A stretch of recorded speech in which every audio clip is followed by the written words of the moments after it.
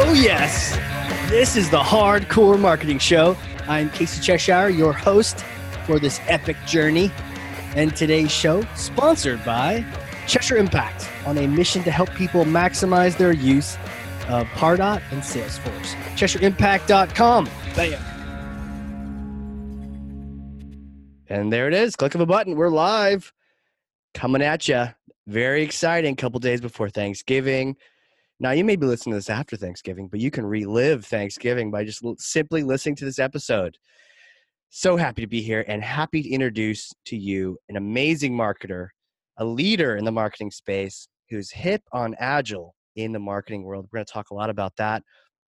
She's in the Forbes Communications Council, but she's also got some really cool things to learn about her. You know, she's actually a Rubik's Cube solver and a spike ball champion. She's the VP of Demand Generation at Cypher Health. Alyssa Kleinman, welcome to the show. Thank you so much for having me on the show today. I'm so excited to be here. And yeah, happy I know. Pre-Thanksgiving. Yeah, it's probably surreal to you because I know you were sharing that you were listening to several of these episodes, and now it's you. So weird. I can just see people like me listening later. Hopefully, folks will get just a small nugget of insight similar to how much I've gotten from some of your really amazing experts as well. Yeah, well, big shoes to fill, but I think you're going to smash them all away. And this is our marketing leadership series. You are a leader. You have been in marketing for quite a while, and you've got some nuggets to share. And so we want to start the show off the way we do every show. I'm going to pass you this thing. It's kind of heavy, so 1 second. Okay, here it is. Thor's hammer. Go ahead, take this. Got it. Go ahead. Got it? Okay, cool. Got it. Smash for me some kind of marketing myth or bogus strategy, misconceptions that just drive you crazy and you just want to set the record straight. There's so many to choose from, but my favorite myth to take Thor's hammer and smash lately has been that implementing agile is something that is really, really hard. It's actually something that with just a little bit of dedication, a little bit of practice, any marketing team can start following that process almost immediately. Wow. Okay. Now this is exciting because we've talked to people about Agile before, but the idea of actually implementing it, getting it off the book onto paper, and this is, didn't Agile come from the realm of programmers and computer lifecycle and so I could see where a lot of marketers are like, I like tech, but not that much tech. Yeah, exactly. It's one of those things where at first you hear that, developers were the first ones to implement this type of process, and you think, okay, we're very different people. Yeah. We're behind the computer, we're in front of the computer. How do you have a process that works so well for people that work in development versus people that work in marketing? So I think that just shows how great the process is, but also surprisingly some of the similarities between where software developers might struggle and where marketers might struggle too. Got it. So let's build a case here, because I know there's some law in your past or the thought of it. So what's the benefit before people are even like wanting to learn about implementing this into their marketing? Like, what have you gained from doing it, and why did you do it in the first place? Yeah. So I'll back up a little bit too, just to give a brief overview for those who don't know what Agile is. Maybe you're somewhat familiar with it, but really it's a process designed to help you and your team operate in a very flexible, fluid manner. So really looking at what are the big goals that your team has to achieve and what are the steps that you're going to take to achieve them. So sometimes those are strategic. You're trying to increase revenue, but at the end of the day, you're going to have to get tactical to do that. So an agile process and some of the similarities that you might be finding yourself into, which is the same challenges that the software developers in the 90s found themselves in, is that if you're a marketer, you need to be able to adapt quickly.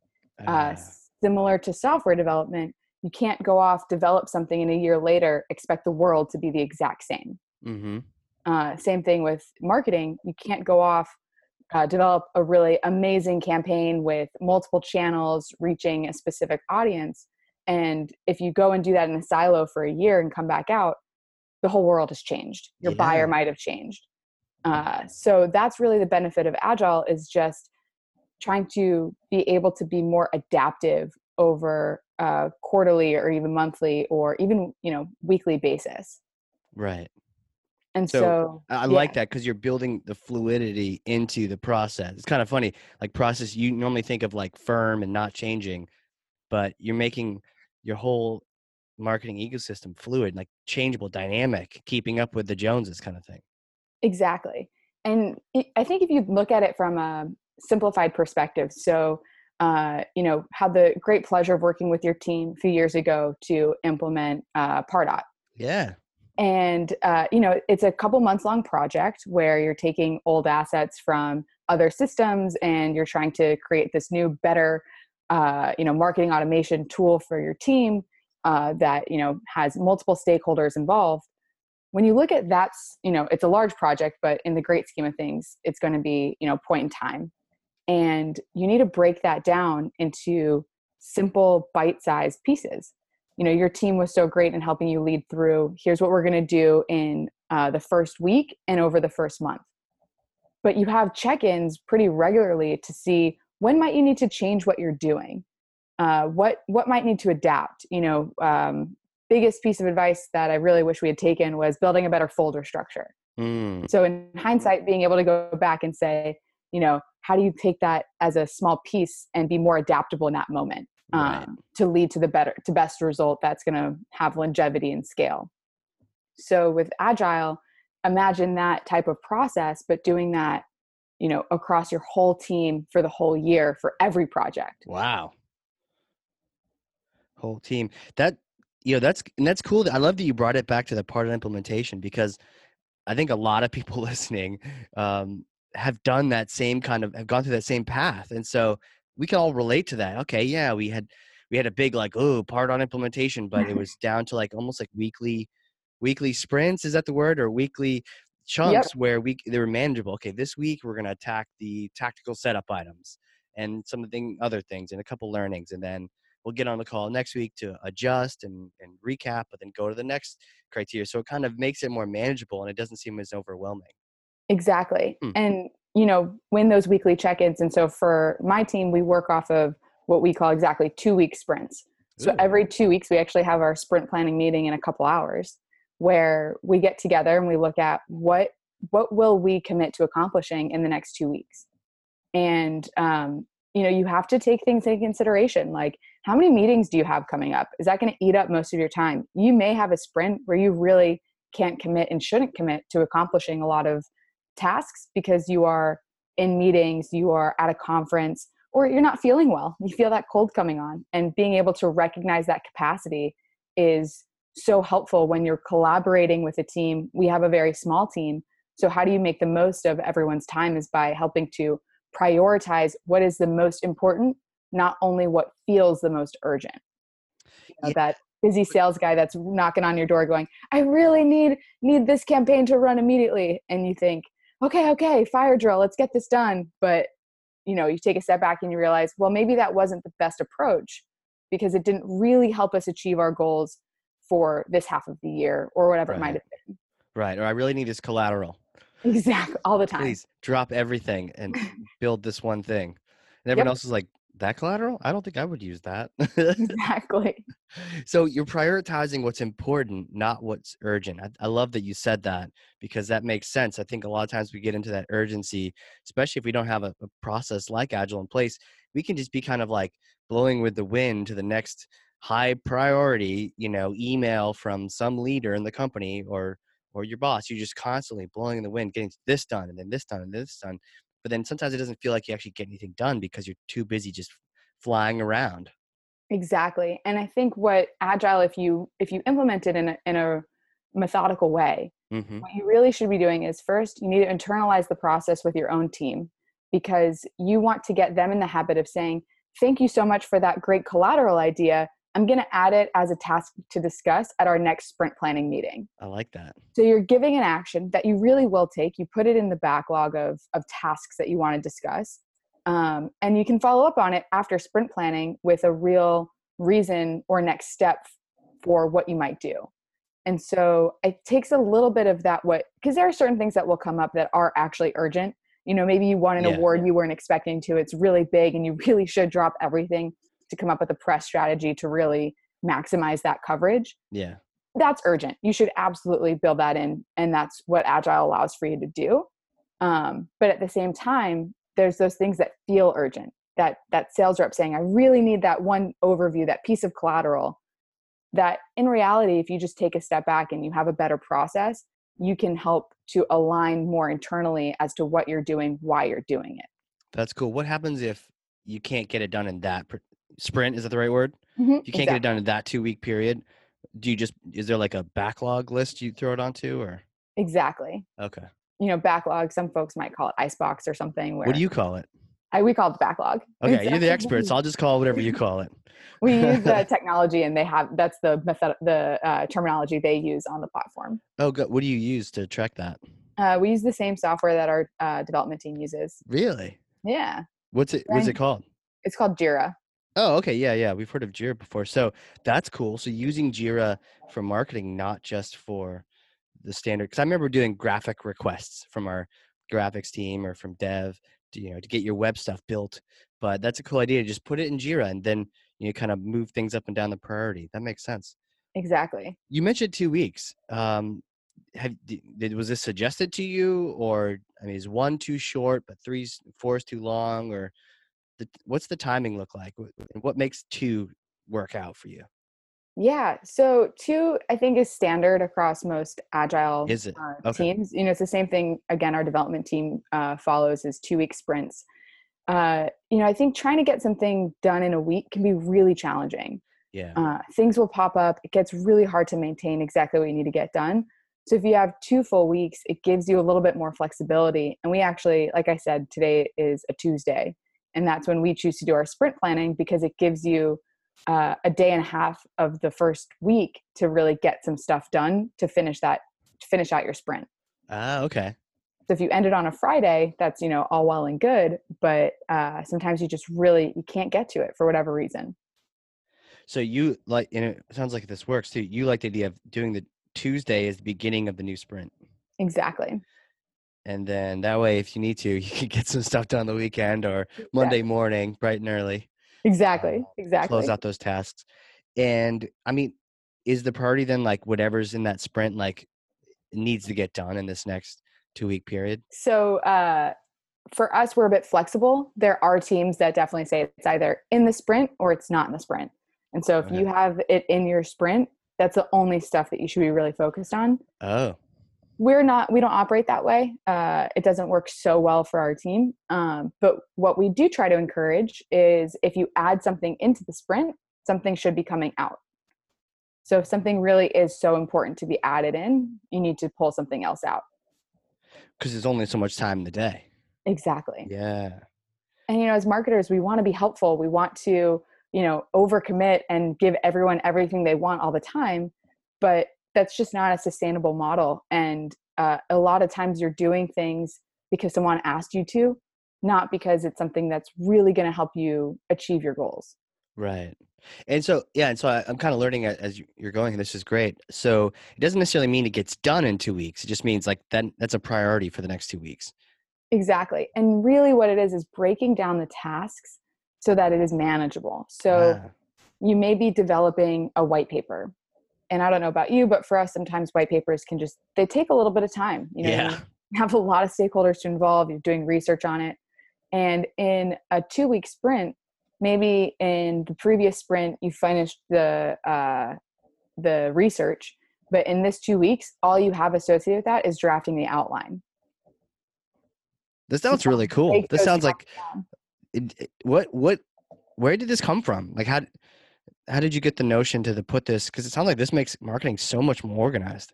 It's a really great. I'm a huge believer in the process. Yeah. If you can really encourage your leadership to also buy in, you can really have a very powerful, meaningful conversation about what is marketing doing and accomplishing.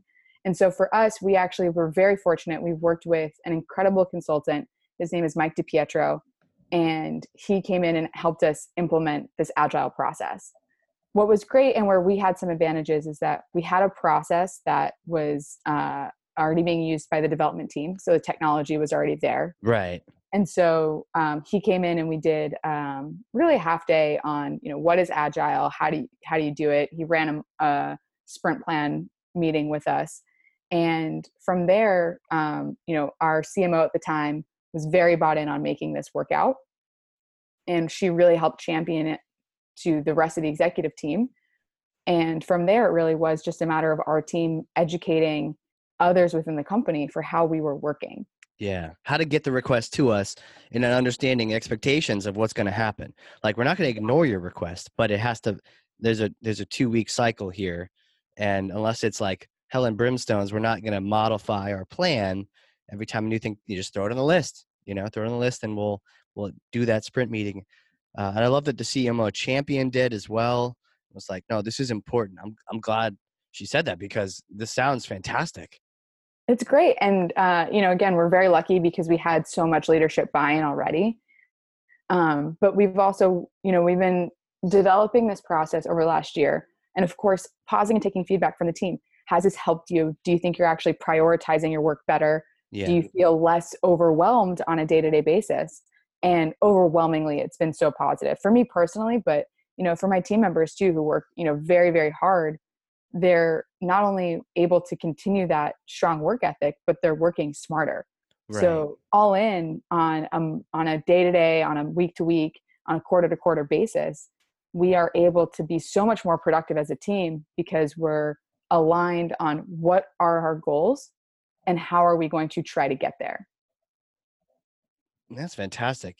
As you're describing this, I'm like dying to be a fly on the wall in one of these sprint plan meetings you have. Come join. Can I? Yeah, I'd love Absolutely. to. I'll bring donuts. There we go. Like designer donuts. Play spike ball after. Yes, exactly. Yeah. I need to learn spike ball. We'll get to that. Could you describe what it's like for a sprint plan meeting, and like what do people hear? What do you expect? And what kind of roles do people play in that? Yeah. So for us, first and foremost, any sprint planning session is open. We don't necessarily advertise it, but we've had other team members that either want to see what it's like or they're just curious. And of course, it is meant to be a transparent process. So it's great to say, if you have someone who's thinking, well, what does marketing do? Well, come to Sprint Plan. You'll see exactly everything that we have.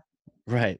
So the way that we structure it, it used to take us a full hour and a half. So it's been a learning process. It now takes us closer to 45 minutes to really get through everything. So we'll start off by just going by team member. How have your last 2 weeks been? And really encouraging folks to share if maybe they overextended themselves or if there was a learning. So for example, if someone was attending a conference, but they didn't add that conference to their sprint, they might have said, I really put way too much on my sprint in the last 2 weeks. I should have added the conference. Okay. Just being able to learn from your own capacity and what's been successful. No, that's a huge thing, to be able to do that, to be able to, I mean, I guess there's humility in that, but there's also introspection, but you have to have the right team, right? Everyone has to be able to say, I learned from this, hope you can all learn from this, and not feel like they're going to get fired or something for having a learning. Exactly. And I think, that comes to us as marketing leaders to encourage that behavior, leading by example. So you've probably thrown some of your own learnings out there to show people, hey, it's okay. Exactly. I've learned too. I want to hear your learnings. Show me that you're learning. That's what I think. I mean, I'd rather hear learnings than nothing, because at least we've learned something. If you make a mistake, that's fine. Just as long as we've learned from it, then it's a positive. Exactly. And you had someone on the show recently who said something that was that really resonated and aligns really well with what I believe is the culture of the company, not just my own management philosophy, which is if you're not failing, you're probably not experimenting enough. So you really want to encourage people to go outside of their comfort zone. And that's a good point. Sprint planning is a great place to do that. Got it. So you start with learnings. Mm-hmm. And so does anyone never have a learning? Is it ever like, no, we're all good? There's always some weeks went really as expected, and that's totally fine. It's in the beginning, everyone has a learning. As you get more used to the process and your own capacity and you're more established in your own role, it becomes more predictable on the week to week basis. Right. Okay. Cool. And I forgot to mention, so you asked about roles. When you have agile teams, you actually have someone called a scrum master. Okay. It's one of my favorite words. I think it's very funny. It's like, what does it even mean? Rugby. Right. Exactly. Yeah. And, rugby, right? Maybe is that where it comes from? I think so, actually. For those listening, please don't hold me accountable if you know that it doesn't come from that. Or That's please where do. my Please mind let is us know. going. Yeah, let us know if you know this. Take it with a grain of salt. But so the Scrum Master is really meant to help break down barriers. So Okay. they lead the processes around daily, what are called stand-ups, and I'll talk about those in a bit. Okay. As well as the sprint planning sessions. And really what the Scrum Master's job is, it can be someone who's the leader, but it doesn't have to be, your CMO or anyone else. It could just be someone who is really good at keeping their finger on the pulse and helping others address challenges. Okay. So an example of Scrum Master duty might be that in sprint planning, you notice that someone has had the same task on their sprint for the last couple sprints. And you'll look and you'll say, an example might be that they are really struggling to get finalized conference attendees for an upcoming trade show. Hey, I noticed that was on your last sprint. What's going on here? Ask them to share why that's taken so long. And let's say they're really struggling to get, Sam to respond. It's the Scrum Master's job to go and say, hey, I got to get in touch with Sam and figure out what's going on here. So really kind of breaking down those barriers, helping to break through the scrum. Yeah. Okay. I like to see, this is a better way of managing too, because you could easily see how this could be. I mean, it's accountability saying, hey, you got this thing on there. It's a priority for several weeks. What's going on? Exactly. But if the answer is not, I'm being lazy, the answer is like, friggin' Dave won't send me the CSV file, then the team, escalated up the chain and we can help that person out. I like that. It's a cool way of getting stuff done. It's great. And it really helps the team as well, because maybe the Scrum Master isn't the one that's going to be able to go and talk to Sam. Right. But they can say, oh, Mike, you sit right next to Sam. Can you maybe lean over and ask him what's going on when you see him later today? So that's a way of helping the team as well. Okay. And so after you've kind of gone through, here's what those 2 weeks have looked like. The next piece is to look at what will the next 2 weeks look like. And so we'll look at, how much of what we said we were going to complete did we actually complete?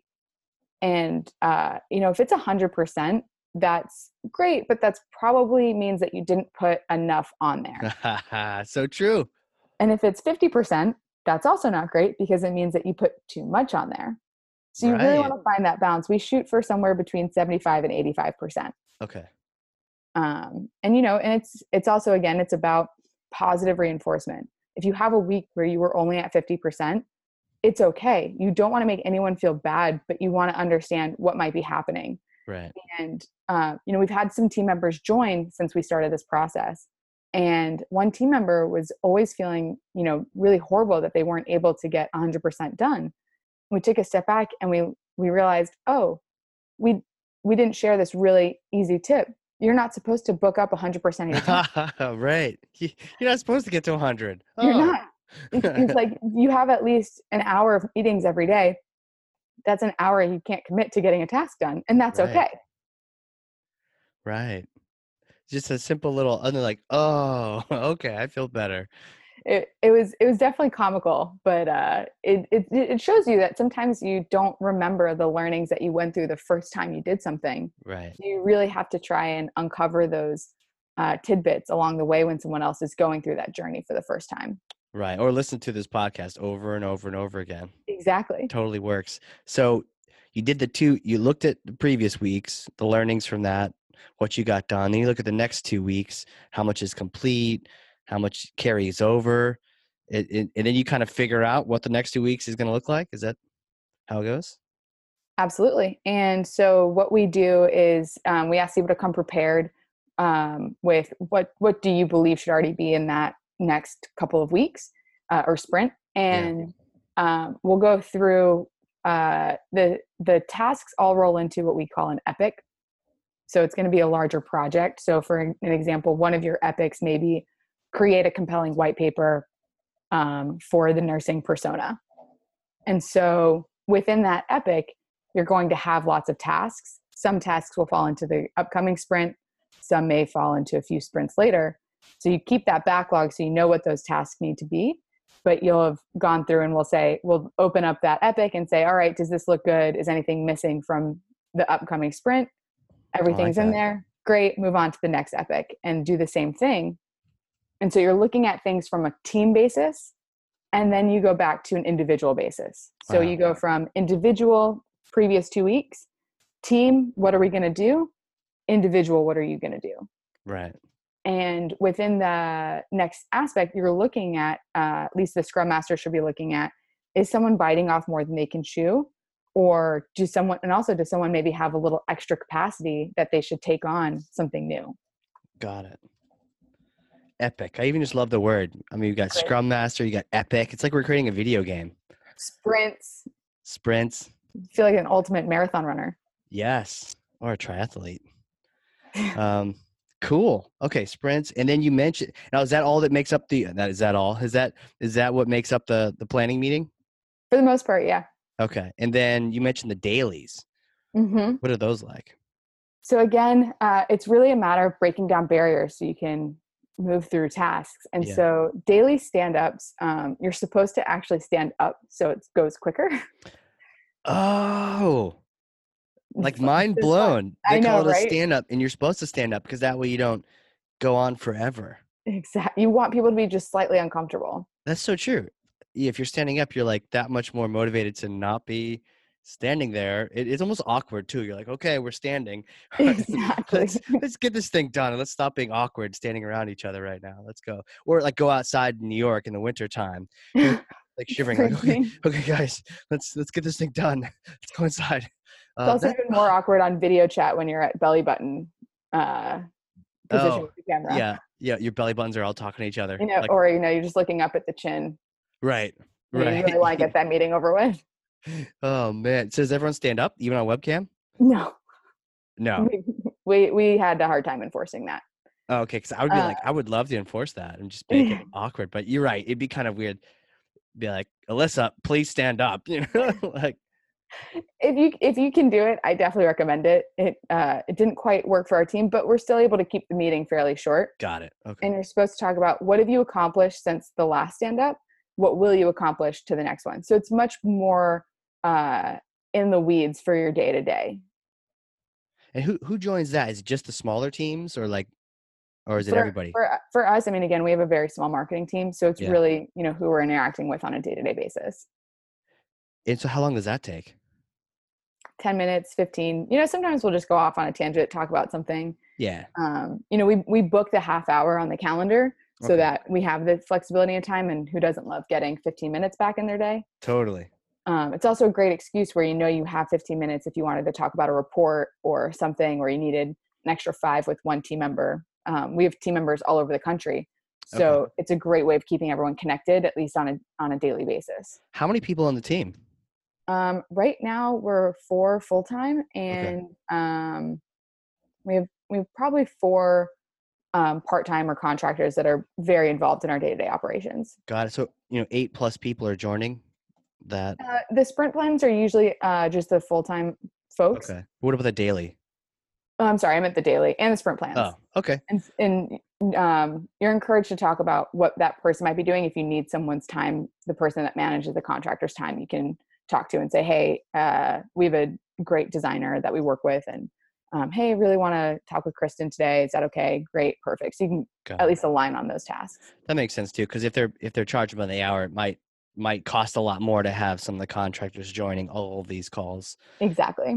That makes sense. But okay. So yeah, you got 4 people, you're getting stuff done. 15 minutes. Sounds like they're prepared for that. Here's what I did. Here's what I didn't do. No drama, no like, oh, what did I do yesterday? Like you spent maybe 10 minutes prior to that, or maybe the day before, you just check stuff off so that you're ready to go when you get to that meeting. Exactly. I can see that making it a lot easier for you to manage as well and understand who's doing what. And, rather than doing that like sort of weekly manager meeting, you're on top of it. You know what tasks the team is doing, where they're struggling, what It's so that way when the 2 weeks comes, you're not like surprised. You're totally hitting the nail on the head. That's awesome. No, I'm like buying great. this thing. I love it. It's fantastic. You mentioned earlier that, the word alignment, and it got me wondering, have you seen any of this helping with your alignment to sales? You mentioned the open meeting on the planning side. Is sales kind of like clued in a little bit better into what you're doing, or has this helped in any way? Well, I'll take that hammer back if you still have it. Yep, here it is. And just we'll keep smashing some myths. Smash. I really don't believe that there has to be a war between marketing and sales. And you always talk about marketing and sales alignment, and pretty much any marketing conference you go to that's B2B will have multiple sessions on creating alignment with sales. And a lot of times I find them to be overly complex. Sure. And really, I think it boils down to, first and foremost, your leadership. Are they aligned around your key goals? And do you have shared goals? And if you have those pieces, which I know is not always the easiest to get to, but if sales goals are revenue, well, then how much is marketing helping attribute to or contribute to that revenue? If sales goals are, around volume of calls or emails, well, how is marketing supporting that volume of calls and emails? Right. And if you're a marketing team that is only ever focused on branding, but your sales team is focused on revenue, of course, there's going to be friction there. So that alignment should come from sharing those goals and how are you helping to achieve them? Share the goals, help to achieve them. I love that. Maybe I'm a bit naive just because, we do have a really great sales organization and sales leadership that they're very eager to work with you. And so what the agile process helps do is create that transparency in, well, what is marketing doing and how are they trying to help us achieve our goals? So every quarter we have what we call our epic planning meeting. And this has become one of my favorite meetings because we're bringing together pretty much the entire management and senior leadership of the company together. Wow. It's scary. You're really laying yourself out there going, well, here's what we're going to be doing. And of course, what the epics that we're working on are going to be informed by meetings that we might have with different function leads, or, what we're getting from the C-suite in terms of priorities. Right. And so we'll break it down to, all right, we know that the company's strategic priority is X. Then we have our own priority that ties to that strategic priority, which will be Y. So you already have two columns of basically goals that creates a funnel. And then the next column is, so what's the big program? What's the big epic you're doing to reach that goal? So if your company's strategic priority is hit X revenue number, then your marketing priority might be, we need to increase conversions at the bottom of the funnel. Right. Great. Then the epic might be, we're going to launch an account-based campaign for high level deals. And then you might have some examples of the tasks for what those would be. So you need to develop the creative, talk with the sales team. And then what we do is we have the whole marketing team present the different epics and talk about them. And they are very open to feedback, whether it's in that meeting or someone wants to set time up later. This way, there's that level of transparency for what is marketing doing and why are we doing it? And what do we hope to achieve by doing those things? Right. I love that you're tying into the company's priorities, which is likely tied into sales priorities. And then you're like, okay, that's X and here's why. Here's our piece of the pie here that we can contribute to this whole mix. And then from there, epics come from your priorities and then the tasks as well. That's really cool. Yeah, is the company communicating their priority to you in marketing ahead of time? Like, do you have, they just tell you like what the year looks like so you know how to plan that quarter, or how does that all work? Yeah, I think it's a matter of, and again, this comes to leadership alignment. Yeah. Does our CMO have a tie to what's going on in the C-suite? And, it's his or her job to be able to say, here's what's changed, or here's what's remained the same and why. Right. Of course, the beginning of the year, you're going to have strategic priorities, but by the middle of the year, the world might have changed. So you go back and you say, well, has the world changed? And be able to tie pieces back to that. And sometimes you might have the same priorities, but where they rank might change. So then we need to also adjust. Yeah. Yeah. Where does MQLs fit into all this? We were Oh, chatting earlier the about MQL. MQLs and that kind of stuff. Do you So use them in your company, and what does we sales do. think and all that? So for us, I don't believe the MQL is dead, Okay. but I do believe that the MQL should not be your biggest target. Your volume of MQLs is an indicator, but it really, if you only ever look at that number, you're not incentivizing necessarily the right activities. Totally agree. I love that. Yeah. And it's been great to hear from other marketing teams for how they approach their goals and what's been successful for them, because in full transparency, most of our year we spent focused on the number of MQLs, which is why I now believe that is not the right goal. Right. What happens when you do that? You make the sales lives, I think, just a little bit harder, because you might be passing folks that really aren't quite the right target. They're not quite the right level of engaged. They don't have all of the information that's necessary. So it's a learning process. And I think if you're going to be using MQLs as a metric, you really need a shared definition for what is a marketing qualified lead. Right. Um, and if you're going to be measured upon that, having that shared definition is so critical, because that way you need to go back and analyze, well, are the MQLs that we are quote unquote passing over the fence, do they align with that definition? And if not, how are we adjusting maybe our automation rules or our assignment rules to better meet that definition?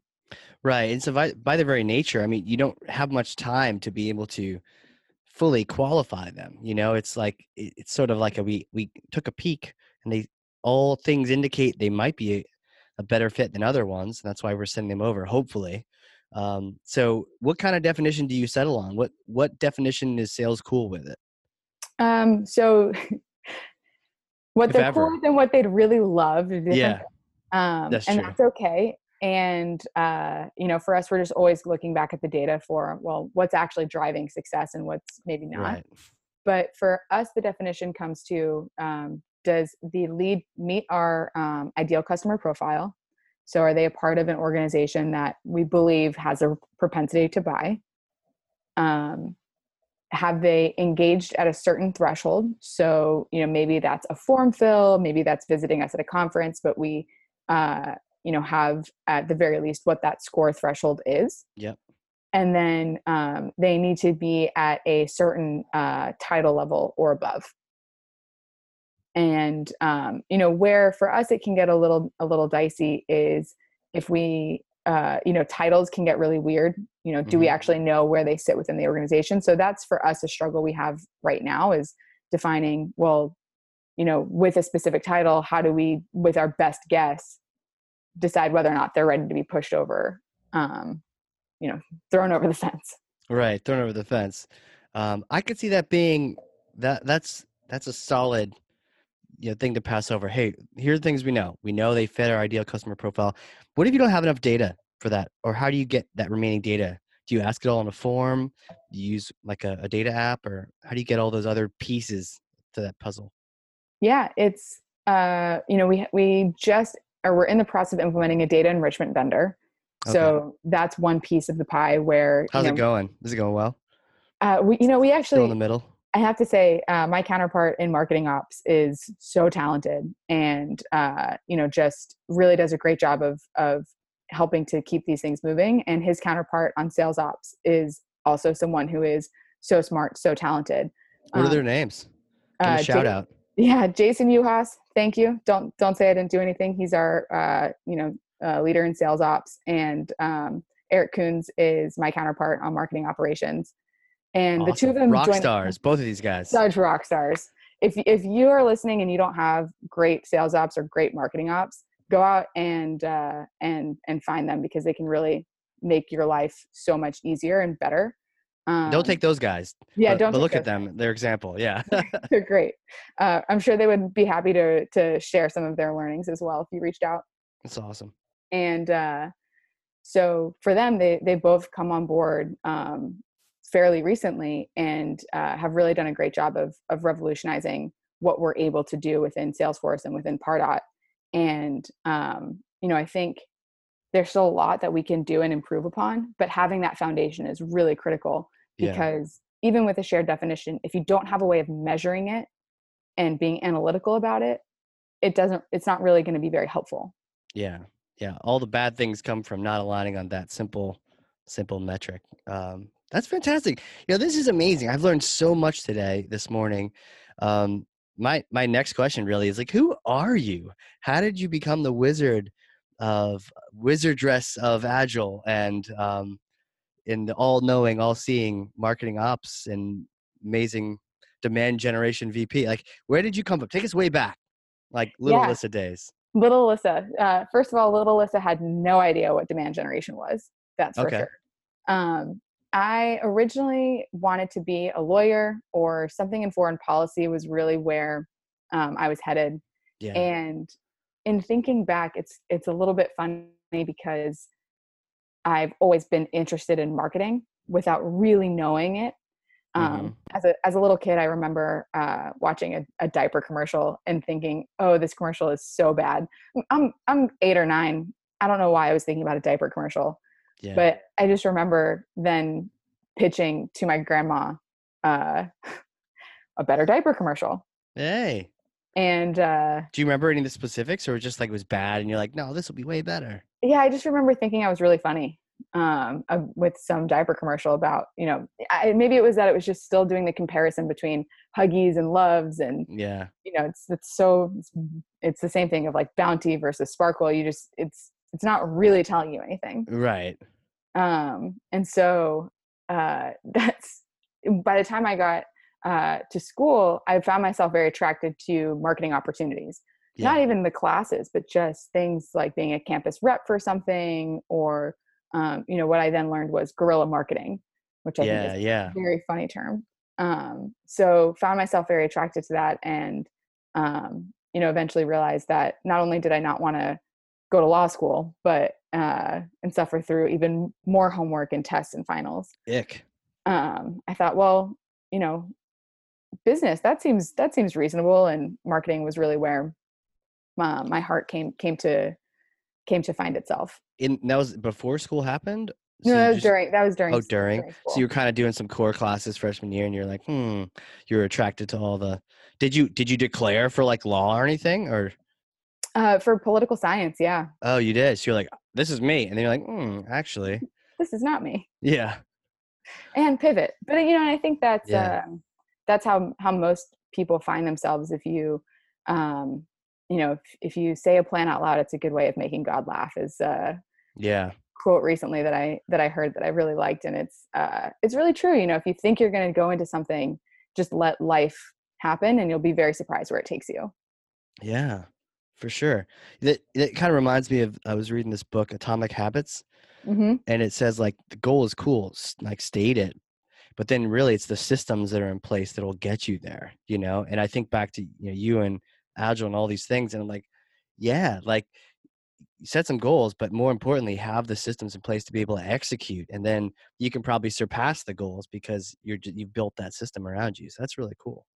And for you, did you ever think that you were going to be starting your own podcast and leading your own company and doing all the incredible things you're doing in marketing today? Yeah, you're right. They're kind of like little tests, right? Like the podcast, I remember it was 2 years ago, and I was like, man, I really need to do thought leadership and content for the company. Like, it needs content. And I thought, I'm really good at writing, but I'm the kind of writer where if it's not perfect, then it's just like, like take the time to craft it. But then if you don't get it right, you put it away and you maybe don't come back to it. So I was like, I'm really having a challenge creating content. So that's why I was like, but I can talk and I can interview people that are smarter than I am. And so that the podcast was just a test. And I didn't realize that like 2 years later, I'm like, love it all in. It's kind of my jam. And still doing it really well, and still doing it. Yeah. Attracting really great folks to listen. And, for me, it's so educational too, just getting value from hearing from others. I think learning from others' experiences as a marketer, being open to that can really lead you down a really productive path. if you just let it. Yeah, you just kind of be open to it, to your point. Just see what happens, try it out, test. I mean, that's what marketing is though, right? It's just we're testing different things. And the faster you can test the newer things, the more you can stay on top of it.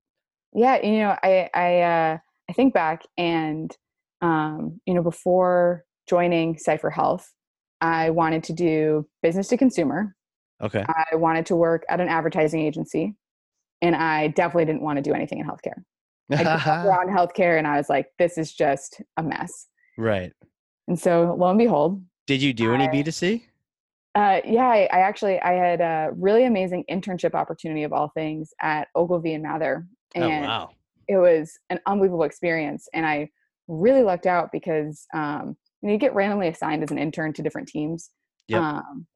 Some folks were really lucky. They did account management for NASCAR, and others maybe less lucky. And for me, I think I was the luckiest of all because I got placed in what was at that point a 2-person team focused only on mobile. Oh, wow. And that since then, I believe that team has been kind of integrated more into the overarching digital team there. But I just learned so much about, what it means to create a mobile first strategy, and was able to interact with so many different brands. It wasn't just one project. It was part consulting, part project. And it was, being on such a small team, it meant I had the opportunity to really get my hands dirty, so to speak. Right. And no doubt you got exposed to all these different test results. You were able to see one strategy, how that worked with one brand versus another. And I always like that internal agency or that agency kind of experience because it has its drawbacks, but you get exposed to all sorts of data points and all sorts of budgets that maybe you wouldn't have available as just in a single organization. Yeah. And, this was really a long time ago. And it's really fascinating to go back and think about those experiences and what at that point was forward thinking and innovative. Yeah. And what would still be considered innovative and forward thinking today versus what might be something that I wouldn't recommend as a strategy. Just knowing what I know about consumers and, everyone's always about building an app, for example.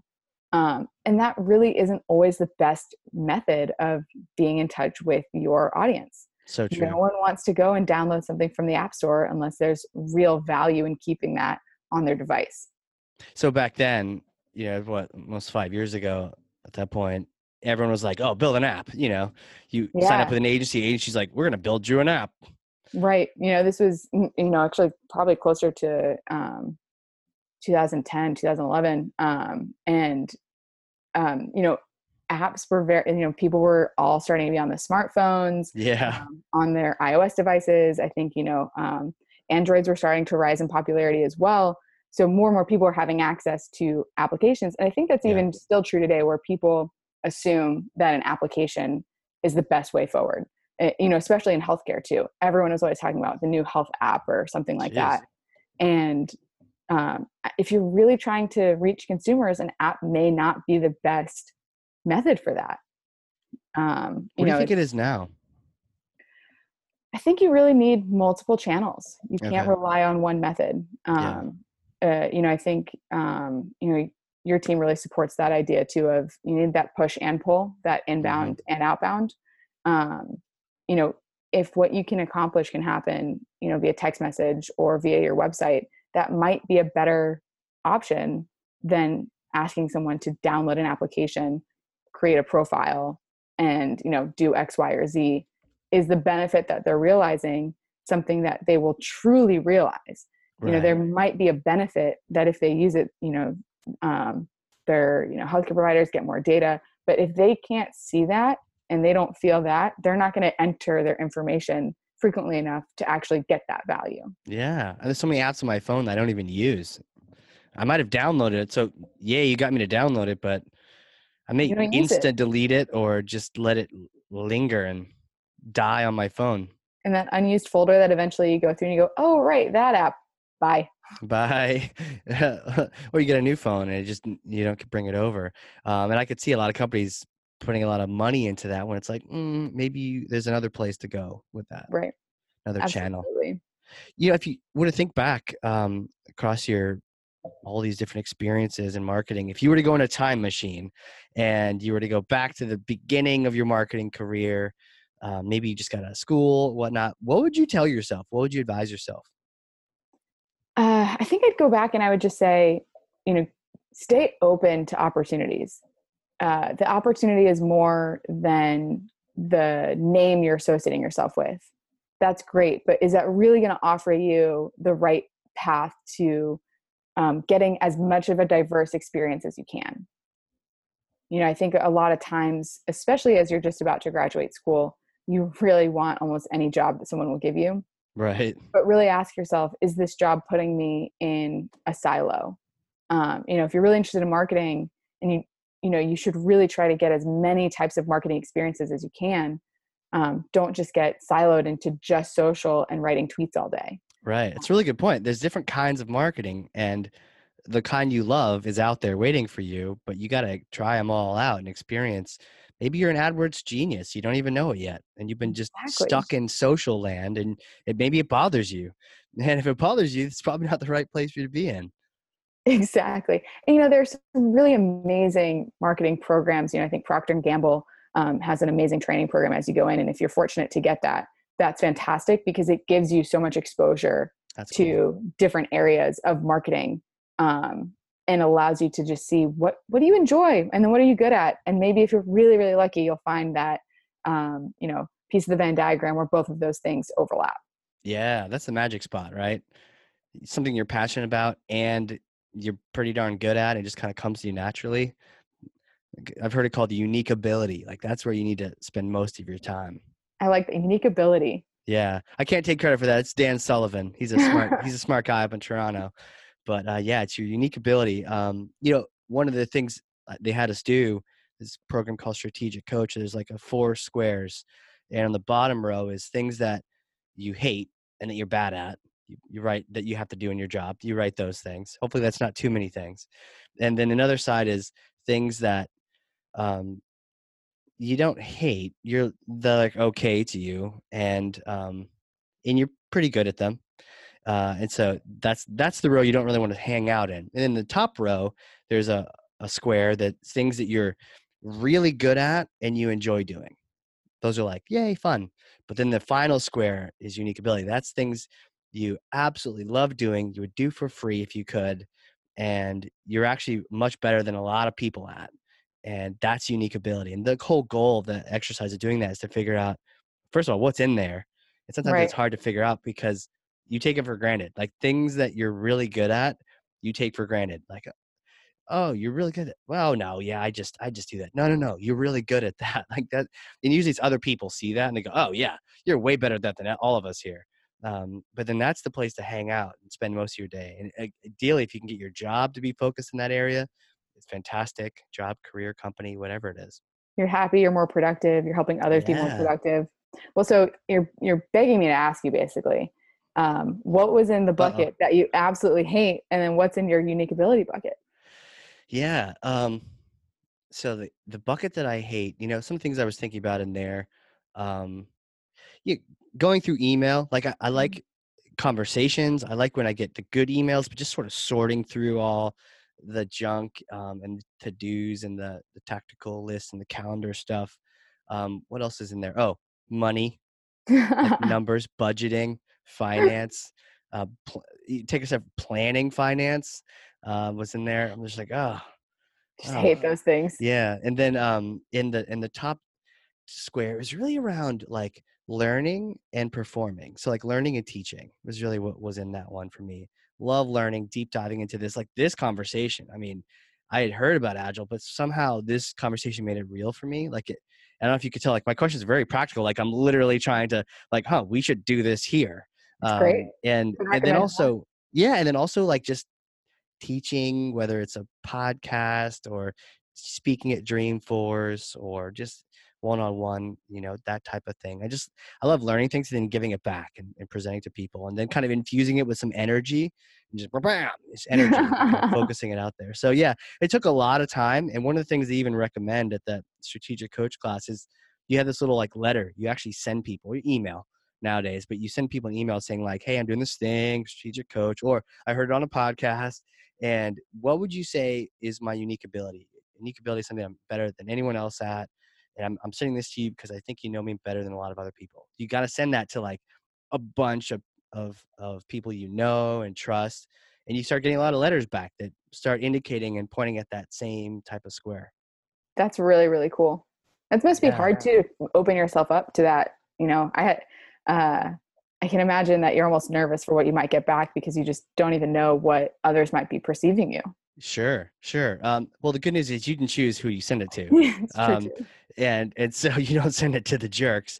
But also what ends up happening is some people take the time to write a lot and some people like write a sentence, And so either way, a lot of them all are indicating the same direction, but you really start to appreciate the people who like took the time and they wrote out a bunch of stuff and they said, hey, here's what I'm thinking. And you're like, wow, that person really cares. I didn't even realize that. Right. And it's kind of eye-opening to have a bunch of people tell you that thing you took for granted completely is actually your unique ability. What do you, any ideas what your might be in yours, or is this like the start of another epic for you? It's definitely going to have to be the start of another epic. I think if I was going to have to put something on the spot on a piece of paper right now, it'd be something around, strategic planning and figuring out, you briefly brought up my Rubik's Cube solving ability, but I really love solving the puzzle. Interesting. How can you figure out what, if you make one move or you put one puzzle piece in one area, how are you going to find the next one? Yeah. And then at the end, what's your puzzle going to look like? Is it going to come together? Are you going to be missing pieces? I also do really bad metaphors, as you can see. I love the metaphors. They're good. So that, I think I really love uncovering, well, who are the strategic players that need to be involved and how do I get them as excited about something as I am? And I think that also boils down into what I love about marketing, which is, how is what my team, what we're doing today impacting what might happen in the future? And I'm really lucky to work at Cypher Health, where ideally that future means that a patient's getting better care, better help, having a better experience. So it's really nice to find the things that you're good at, the things that you enjoy doing, and then the things that actually fall into that ideally are putting more good into the world than anything else. Yeah, it's great when that column can really help people. And I think you brought up a good point that reminds me, part of this exercise is then finding people, because what you realize is there's actually people that square that has things that you hate. There are people that love that. Right. And so the idea is let them be in their ideal zone, and then they enable you to be in your unique ability, and everyone's in their unique ability, and you're all having a great time because no one's like, oh, doing the thing I hate doing. I don't want to go to work. Work sucks, right. No, you're like, oh, I get to do just what I like doing. And if someone's like, oh, I don't want to present that. I have to talk to people. No. Casey will do that. Let me do that for you. Yeah, I'll do that. You just do your thing. And then that way everyone kind of is at their best. And it's not even work. Everyone's just going into school or work just to have fun. Right. Exactly. I think if you can hit that, that's just, it makes going to work enjoyable. And you spend more time with the people you work with, probably more often than people that you're friends with or, you're related to. So if you can make that as enjoyable as possible, that just makes everything in your life so much better. 100%. Yeah, that's the goal. And then everyone around you loves it too. And then you're helping enable them. And it's like, to your point, it has to start at the top, just like with Agile. Like the people at the top need to be in their unique ability. But then once they can start telling people on their team what that's like, and then helping them figure out where their unique ability is and kind of encourage them to do that. Absolutely. So, you mentioned the Rubik's Cube. What's the story behind that? You learned how to do that. And I've seen it. I've tried, other than taking the stickers off, which is like heresy, as a kid. Why did you learn that? Where, how? Yeah. And, I have to caveat by saying, I just know the steps to solve the Rubik's Cube and I can do those very fast, but wow. I'm by no means someone that would ever be in a Rubik's Cube completion competition. Those people, they just get it at a different level. How fast can you do it? Under 2 minutes, which I really appreciate. Do you have one on your desk, right? Like I don't have one on me right now, but I have like 2 in my desk at work. Of course you do. And that's awesome. It's funny you bring up the work with Rubik's Cube. So, I went to high school here in Houston, Texas, and we used to do these programs where after winter break, you'd have 2 weeks of learning, experiential learning. Sometimes especially as a kid, you're like, well, this is great. And as an adult, you really go back and appreciate those more than anything else. And, 1 week was doing things outdoors and camping and hiking and putting just yourself a little outside your comfort zone. And the second week would be in the morning. You would be able to choose what classes you did. And in the afternoon, it would be community service. So really cool. Nice, well-rounded couple weeks. If you're anyone connected to a high school, I couldn't encourage this activity more. Kids will love it. What was it called? Do you remember? We called it Winterum. So it's like interim courses. So Winterum, wow. Winter, clever. Marketing. Yeah, exactly. And this is the Emory Weiner School in Houston, Texas. And okay. I don't know if they do it anymore, actually, but I hope they do. And so one of the classes was how to solve a Rubik's Cube. And I remember just thinking, who is not taking this class? Because this is a life skill right here. You could somewhere in the other part of the world, someone's going, who would take that class? And you're like, who wouldn't take this class? And you know what? More people fell into the class of who would take this class. Yeah. It was, me and 4 other students. And throughout the course of the week, we learned how to solve a Rubik's Cube. And I'll tell you, for the rest of high school, my classmates were jealous, for sure. Hell yeah, they were. I'm bored in class, but I'm at least solving a puzzle every day. But it really, it's more than the rest of them can say. Exactly. It really came full circle because my first day at Cypher Health, I walked in and there were Rubik's Cubes everywhere. It had been their conference swag. And I thought, oh man, this is the company for me.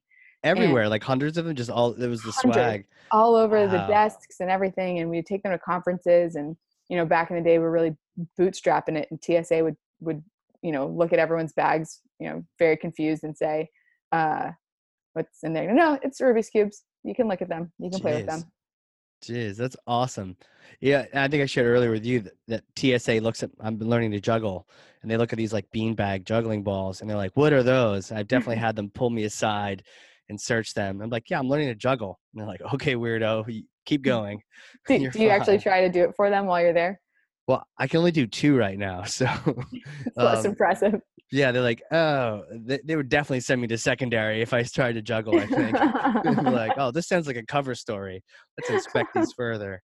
That's crazy. But, wow, meant to be, though, huh? Rubik's Cubes. And you mentioned this earlier. What is it about it? You're solving a puzzle. It's kind of analytical at the same time it's creative. And how do you solve that? Is it like, how long did it take you to learn? I actually taught our chief nursing officer, I taught her at a conference once how to do it. And she learned in like 2 days. For me, it took, the full 5, but, it's muscle memory more than anything. So for folks like me who solve it based off of just knowing the patterns, the biggest key to know about a Rubik's Cube is that the middle piece on every cube, those are the things that never move. So you're always going to have white opposite of yellow and, red opposite of orange and blue opposite of green, whatever the colors of Rubik's Cubes are. Right. Those center pieces never move. Right. And I know this is going to sound so weird, but the other big piece is that you have the center pieces, they don't move. You have the middle pieces. So you always know that if it's, let's say, a white next to a red, that white and red middle piece always has to go right where that piece is. Got it. Like you need to always get the middle figured out. Exactly. Or you know the middle, so then you can figure out where each of those pieces go next. Oh, right. The colors don't change. So It seems when you're looking at a Rubik's Cube and you don't know what you're looking at, it's a big giant jumble, and you almost think that any piece could go anywhere. Right. Like what color do I want to put on this one? I don't even know. Exactly. But you're saying, look at the middle. That's the color that's going to be on that side. Exactly. And, for example, you'll never be able to have, if you have white opposite of yellow on the Rubik's Cube, there's never going to be a white yellow piece somewhere because they don't touch each other. Right. It almost seems like delayed gratification too, though, because I know you got to do some moves that makes it kind of more messed up than it is, but then it somehow works out in the end. It's, every Rubik's Cube I think can be solved in 19 moves. I cannot solve a Rubik's Cube in 19 moves, but there are people out there that can do that so quickly because they see exactly how the puzzle looks and how to get it to be perfect again. I've seen that in YouTube, and someone said like 4 seconds, and I was like, you're full of like baloney. But then the kid like looked at each side, knew where every color was, and then did the 19 or whatever. Just nuts.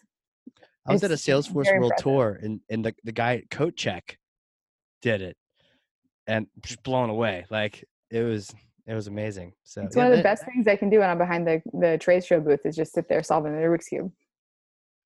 And I'll take that over a fidget spinner any day. Like get something done, you know? Absolutely. Does it feel weird to mess it up after you've made it nice? And other people feel weird about it. I'm like, great, time to do the puzzle again. Wow.